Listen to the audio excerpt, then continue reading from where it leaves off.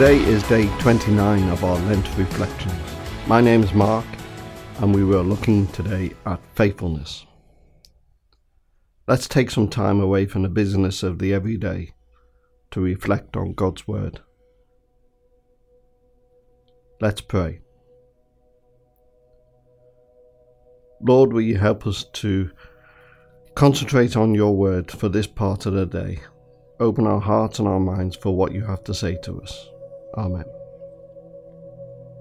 The reading for today's passage is 1 Samuel 20, verse 9. Never, Jonathan said, if I had the slightest inkling that my father was determined to harm you, wouldn't I tell you? Perhaps this needs putting into context. David and Jonathan had a friendship of biblical proportions, making oaths and to each other which lasted throughout much turmoil. David was invited to a feast set up by the King Saul, whose ultimate aim was to kill him. Jonathan, Saul's son, has pledged friendship to David, and when he told Jonathan of his plans, his first reaction was to question it.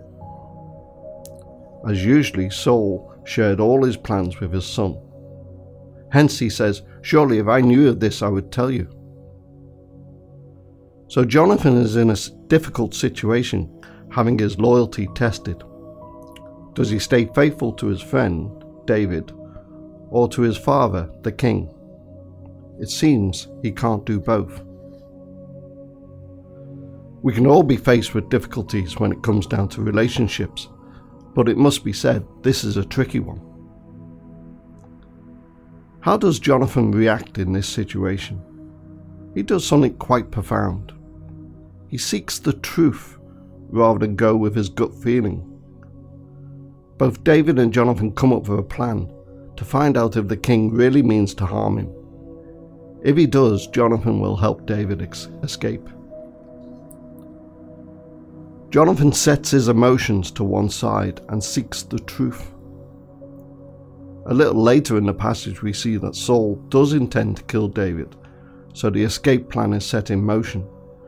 Jonathan does not let his relationship with his father stop him from doing what is right, even when it puts his own life at risk. Verse 33, Saul throws a spear at Jonathan.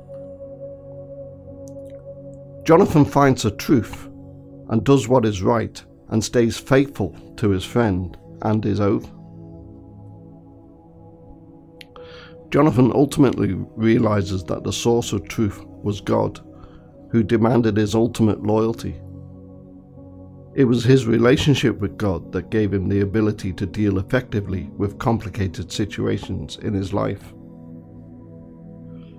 This is all very interesting, but how does it help us today? We can all face trials and troubles, hopefully not ones in which our fathers try and kill our friends.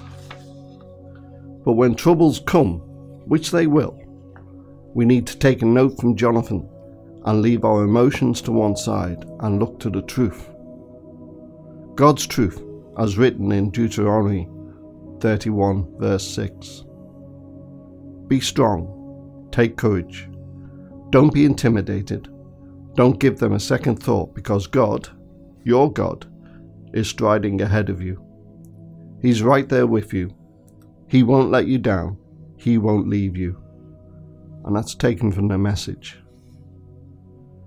This promise from God comes from love, a love so great that in John 3:16 he says, for God so loved the world that he gave his only Son, so that anyone who believes in him shall not perish but have eternal life. This is the ultimate truth. In the busyness of life, we can often overlook God's faithfulness to us, and yet they are all around us. In Lamentations 3:22 and 23, it says, it is because of the Lord's loving kindness that we are not consumed, because his tender compassions never fail. They are new every morning. Great and beyond measure is your faithfulness. When in times of despair, God's promises can seem a long way off because we are wrapped up in our feelings, but the truth is God's faithfulness never leaves. It's a bit like a garden in winter when we can often look barren and abandoned, but when we look closer we can begin to see the shoots of a new season beginning to grow, and as spring gets warmer those shoots grow even more, and with patience we can soon see amazing things happen. If you are struggling to see God's truth at the moment, be patient and trust in the Lord, for He will never leave you nor forsake you, and you will see God's work in all its glory. Let us pray. Father, we thank you for your faithfulness. Your blessings are renewed always. Open our hearts and our minds to fully see you every day. Amen.